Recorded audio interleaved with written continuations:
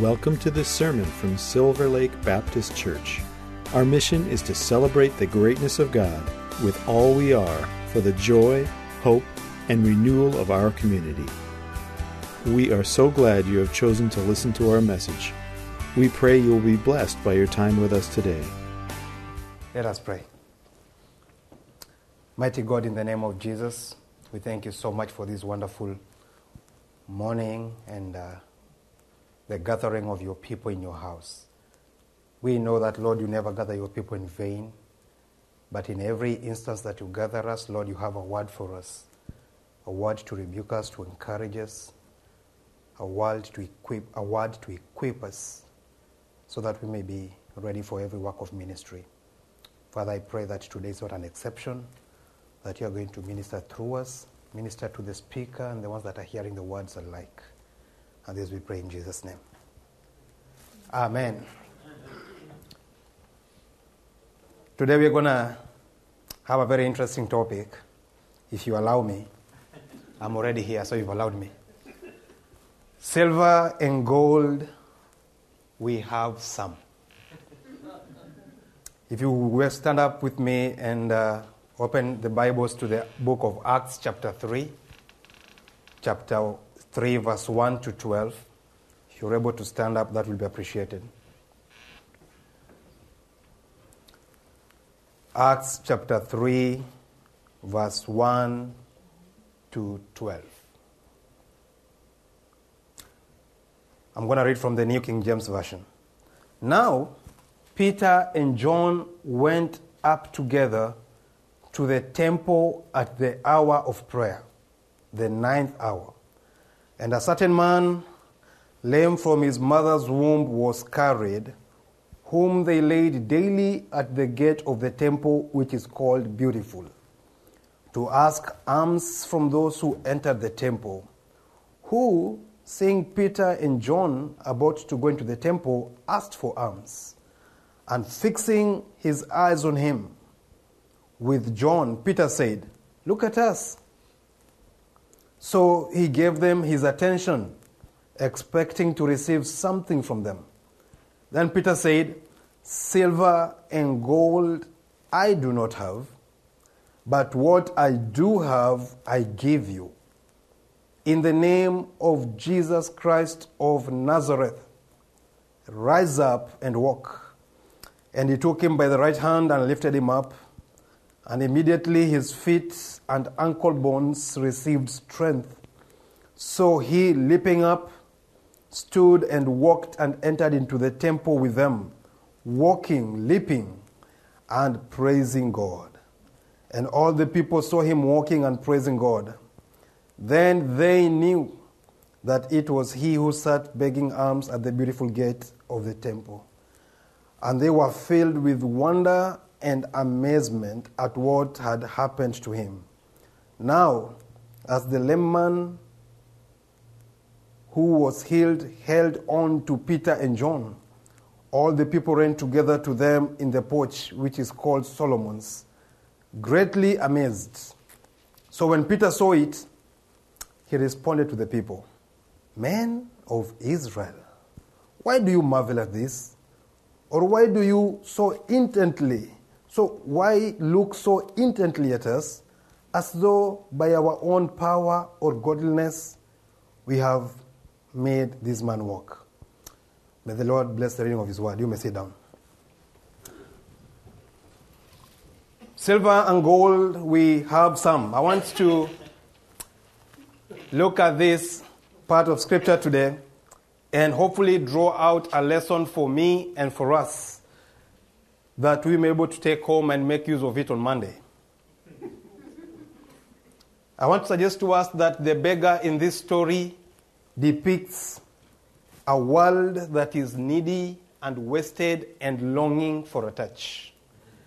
The beggar was placed on that door called Beautiful every morning with an intention. There was an expectation. And there was a need that this beggar showed, and that this need was supposed to be met by people. And it's amazing that he could have been placed at the palace gate, in Herod's gate. He could have been placed any other place, but they chose to place him at the gate of the temple. How strategic. Though the world is so close to the source of their salvation, their expectation betrays them. For the expectation is earthly and carnal. Verse 2 says, they placed him there to ask for alms from those who entered the temple. Now, they were in the right place, strategically placed, but they were asking for the wrong thing. And this is probably the story of the church and the world and the relationship we have. The world comes seeking to be helped at the church. They know there must be answers somewhere in there. But when they come, their intention is, well, maybe I'm going to get 2 business partners. Maybe I'm going to sell my insurance. Maybe I'm a realtor. I'm going to sell a house today. And so the world is coming in, but seeking what is carnal and earthly. But we thank God that there is power beyond alms. It is called the name of Jesus. Peter realized this. And Peter said, I have something better than alms. I have something better than what you are expecting, intently looking at me. And it is called the name of Jesus. In verse 6, Peter exclaims, in the name of Jesus Christ of Nazareth, rise up and walk. But I want us to look at the first part of verse 6, which will be the main story of our sermon today. Before he says, in the name of Jesus Christ of Nazareth, rise up and walk, he starts by saying, silver and gold I do not have. And I can't help but thank God for that situation, because it is because of the lack that Peter and John had that probably helped them to look beyond and yonder to what else that could be done. If it was today's, their predicament was silver and gold we do not have. I suggest to us our predicament is the opposite today. Our predicament is silver and gold we have some. And because silver and gold we have some, then we do not offer beyond alms. We do not get to a point like they did, like John and Peter, and said, well, it's because of my lack. It's because I do not have silver and gold. I could have given you some change. But because I don't have that change, then I'm forced to look beyond. I know I need to be helping you. I know there is an answer somewhere lying within me. But I have silver and gold. So I can sort it easy. I can give you some change. Our abundance has become our limiting agent. Out of our opulence, we have clouded the name of Jesus Christ of Nazareth. And we have served a God that can fit in our wallet and in our budgets. We have allowed what has been given as a blessing to us to become a limiting factor and become something that obstructs the world that is sitting at the gate called beautiful to meet with the Heavenly Father through Jesus Christ of Nazareth. We have conveniently stayed within our bounds of silver and gold and refused to offer the world what they need in the first place, Jesus Christ of Nazareth. How are we doing this? I'm going to suggest a few. This is not an exclusive list. But I'm going to suggest a few things that I think if we are conscious enough, we're going to look at them. And there's examples from the Bible that if we are careful, we will not do as they did. Because one of the things that I think makes us not wait on Jesus or lead the world to see Jesus is because we lean on our strength. Oh, okay. Technology is good. Leaning on our strength. A story is given in the book of 1 Chronicles chapter 21 verse 1 and onwards. David at this point had so many victories. He had captured Jerusalem at this time. David had a big force. He was a force to be reckoned with in Palestine at that time. But at this point, his focus started fluctuating from God's provision to his own strength. And in 1 Chronicles chapter 21, verse 1 and 2, the Bible says, "Now Satan stood up against Israel and moved David to number Israel. So David said to Joab and the leaders of the people, 'Go number Israel from Bathsheba to Dan, and bring the number of them to me, that I may know it.'" Now what David is doing here, David is saying, I know God has been with us. I know God has fought for us. You know, from the stories of Goliath and me killing Goliath, it was not... when David went to fight Goliath, he said, "I come to you in the name of the Most High God, the God that you defile."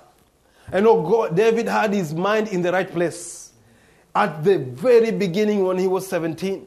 And he understood that he can do nothing except by God. But at this point, David is established. He's a king. He has had victory after victory after victory. And Satan speaks to him. And Satan says, "Hey, why don't you number the number of soldiers you have? Why don't you get to know how you win these victories? How many people do you have?" And it is not something that he said, but something that he did not say. It is the attitude behind those words. The attitude was I am making it because of my big army. I am winning victory after victory, not because God is with me, but because I have this great strength. Sounds like when we say, "Oh, I am making it because I am a graduate."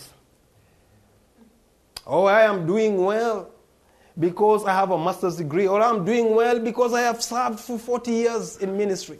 Or "I am doing so well. God has me as indispensable because I'm from Kenya and I'm preaching in the US.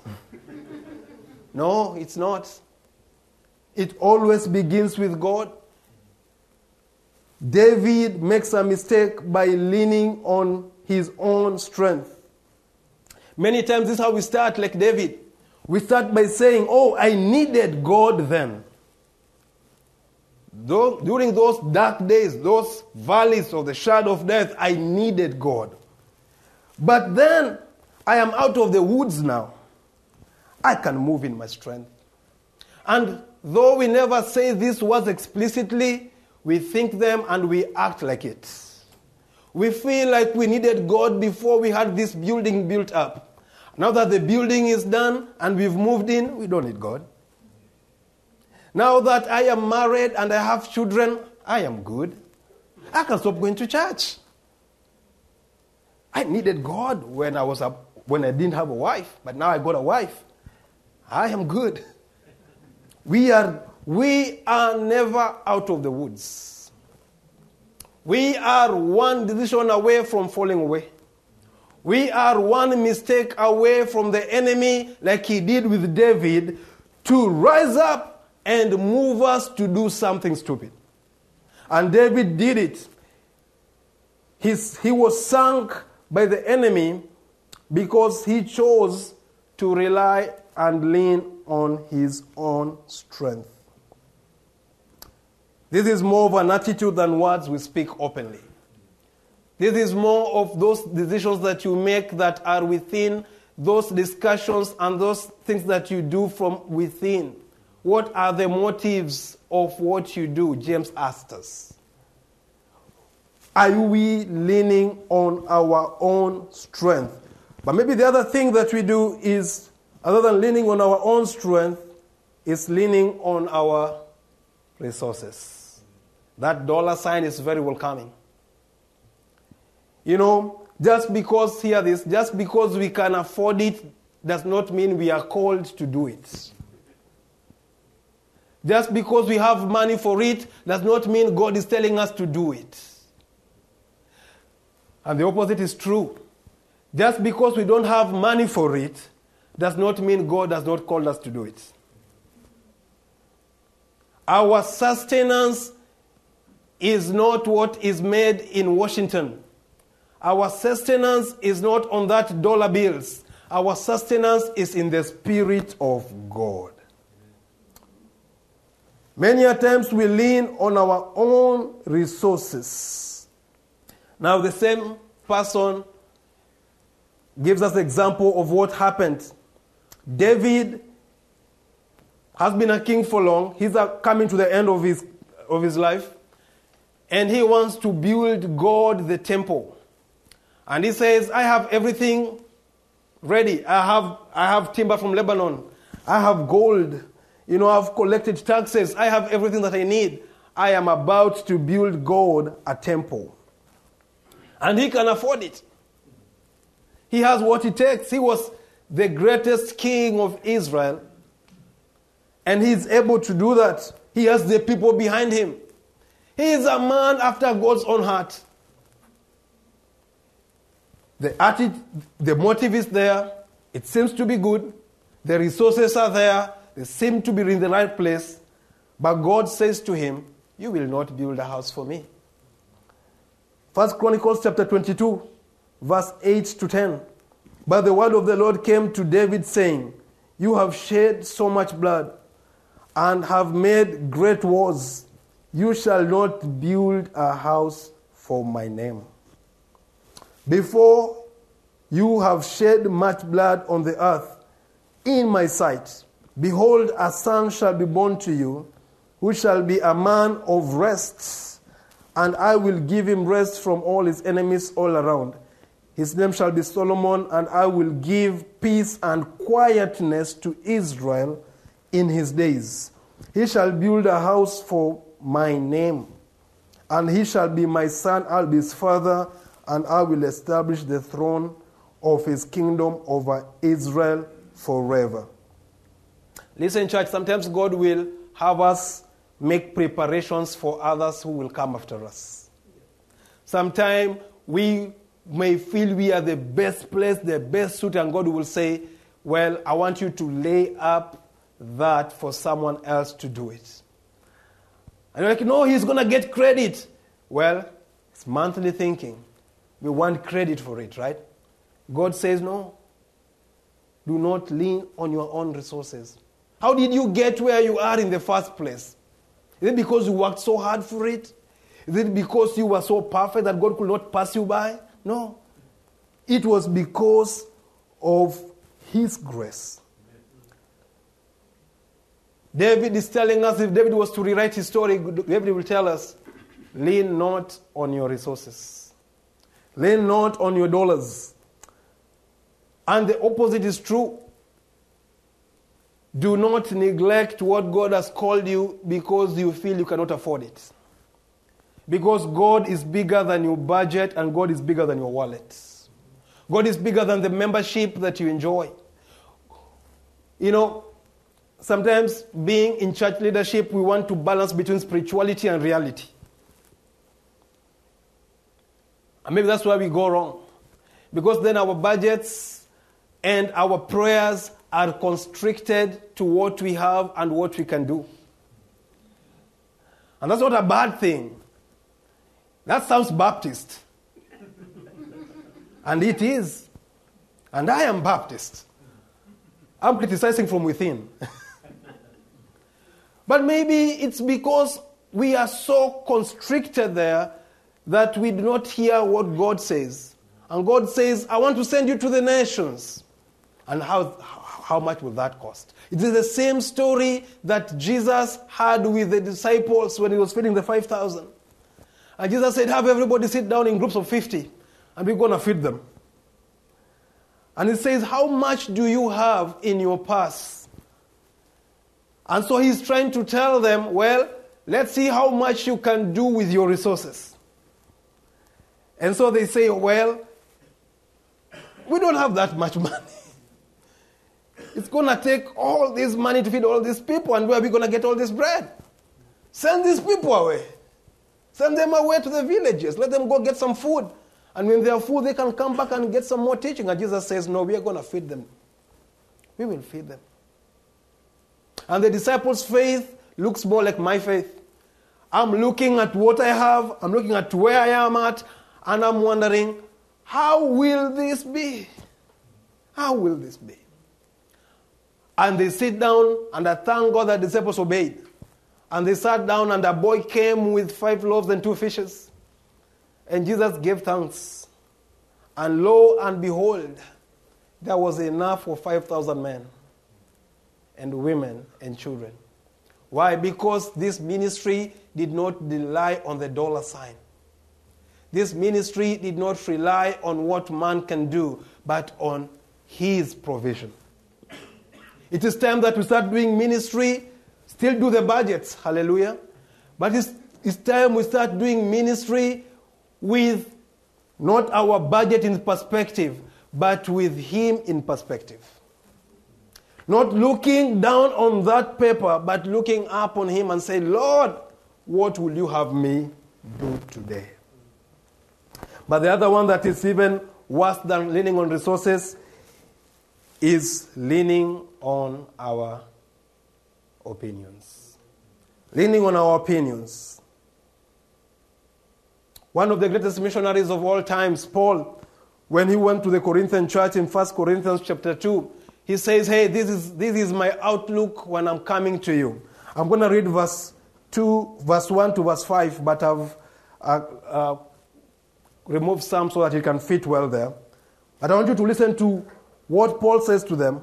Paul says to the Corinthian church, and I, brethren, when I came to you, did not come with excellence of speech or of wisdom, declaring to you the testimony of God. For I determined not to know anything among you except Jesus Christ and him crucified. I was with you in weakness, in fear, and in much trembling. And my speech and my preaching were not with persuasive words of human wisdom, but in demonstration of the Spirit and of power.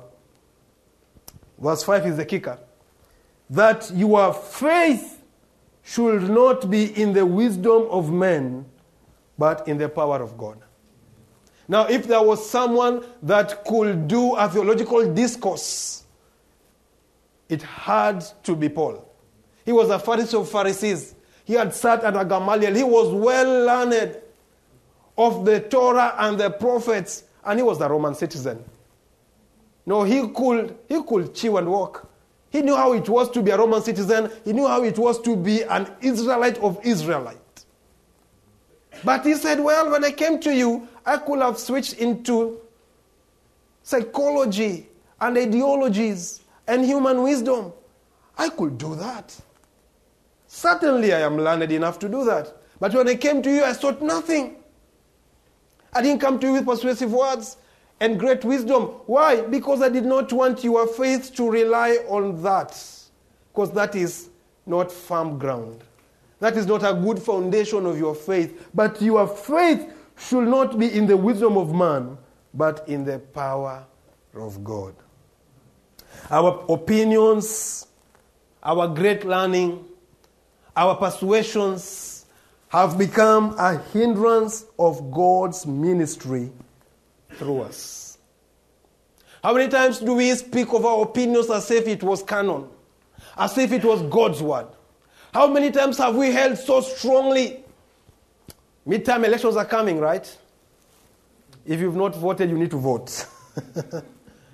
November 8th is going to be here. And if you switch on that TV, it is opinion after opinion. It's my opinion and their opinion, and we are right and they are wrong. And sadly, the church has been sucked into that too. And we've preached opinions as if they were the word of God. And therein lies leaning on our own opinions. And elevating our own opinions to the level that they are one and the same with the word of God. Elevating our denomination so high that it is one and the same with the word of God. And our denomination is right, and theirs is wrong. Sounds familiar, right? No, that's our opinion. God is not moved by our opinions.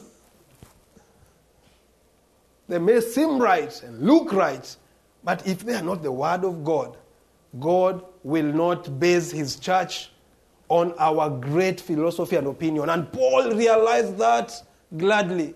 And he said, Corinthians, I'm not going to give you a message that you have to buy my book and second edition, third edition of the same book. No, I'm not going to give you a book. I'm going to give you the power of God. And therein you can rest. Because this is solid ground. You can build on this, and the gates of hell will not stand against this. Same, we shed off our opinions that are elevated beyond the word of God. We should have opinions, but we should know where to place them. They are far under the word of God. They are nowhere near the word of God. And we could be convinced and convicted they are right. And I'm not saying they are wrong, but they are not where the word of God is. How I pray that when we have those conversations at the mall, and when we have that conversation at the family table, and when Thanksgiving is around the corner and we're having those conversations, that our conversation will not rotate around opinions and political leanings, but they will revolve around the power of God. Because most of those people that come at that dinner table, you'll only get to see them that once. And you don't see them again for a year. How best would that be if you made that time a time whereby you elevate the word of God and the power of God is seen? So I've told you what not to do. What should we do? We need to lean on Jesus. Leaning on Jesus. If the kingdom of God were a factory, grace will be production, faith will be operations, and his spirit will be management. Ministry is produced by grace. Verse 12 of Acts chapter 3, where we've read, the Bible says, and when Peter saw it, that the people were amazed and mesmerized, he said, men of Israel, why do you marvel at this? Or why do you look so intently at us, as though by our own power or godliness we have made this man walk? Peter says, the attention is not on us. We did nothing. It is not by our godliness, neither is it by our power. And Peter points the crowd to the miracle worker. And Peter says it's not by our power, it is by his power. And Peter goes ahead and teaches and preaches in the temple. He deflects attention from themselves to him, because it is him that produces the grace. He's the producer. Apart from his grace, we can do nothing. He chooses what to do, when to do it, how to do it, and our work is just to say, yes, sir. Our work is to obey. He is the grace maker. He is the miracle worker. He is the one that produces grace. Ephesians chapter 2, verse 8 and 9, it says, for by grace you have been saved through faith, and not of yourselves. It is the gift of God, not of works, lest anyone should boast. Brethren, our best efforts can never be good enough to replace his provision for salvation and ministry through his grace. It is his grace. I am convinced standing here that I am what I am because of His grace. I do not deserve to stand before you, but it is by His grace. But it is not only produced by grace. Ministry is operated through faith. Matthew chapter 7, verse 20. Jesus makes a bold statement. I want you to listen to this statement as if you've never heard it again. Matthew chapter 17, verse 20. So Jesus said to them, hear this, because of your unbelief, for assuredly I say to you, if you have faith as a mustard seed, you will say to this mountain, move from here to there, and it will move, and nothing will be impossible for you. Wow. My Lord said that. He says, for you to take a hold of this grace and this provision, it must be through faith. And He does not say have a big faith. He says have a small faith in this big God. And if your faith be as small as a mustard seed, then you will speak to this mountain.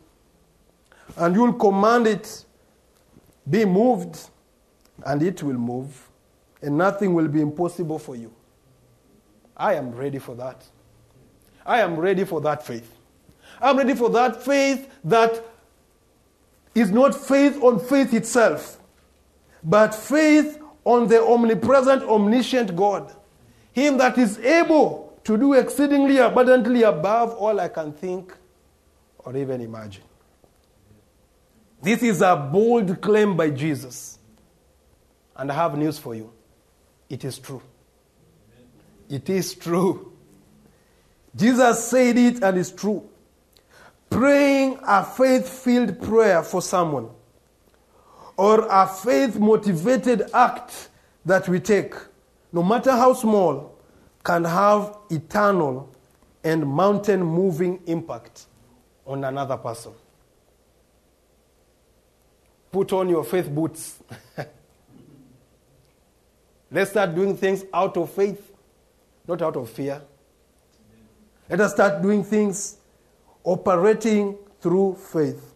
And the last thing, that ministry must be Spirit-led.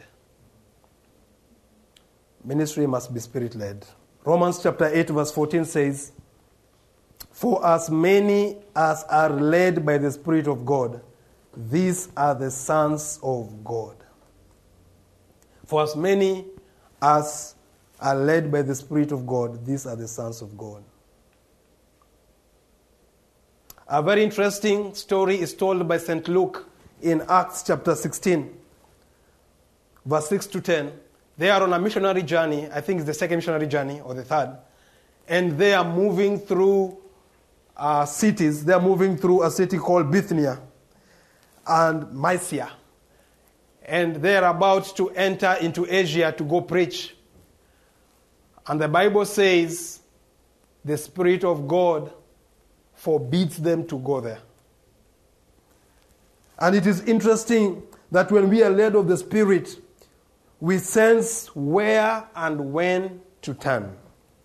St. Luke shares this wonderful scenario in Acts chapter 16, verse 6 to 10. I want you to listen to it. Then I'll be finishing.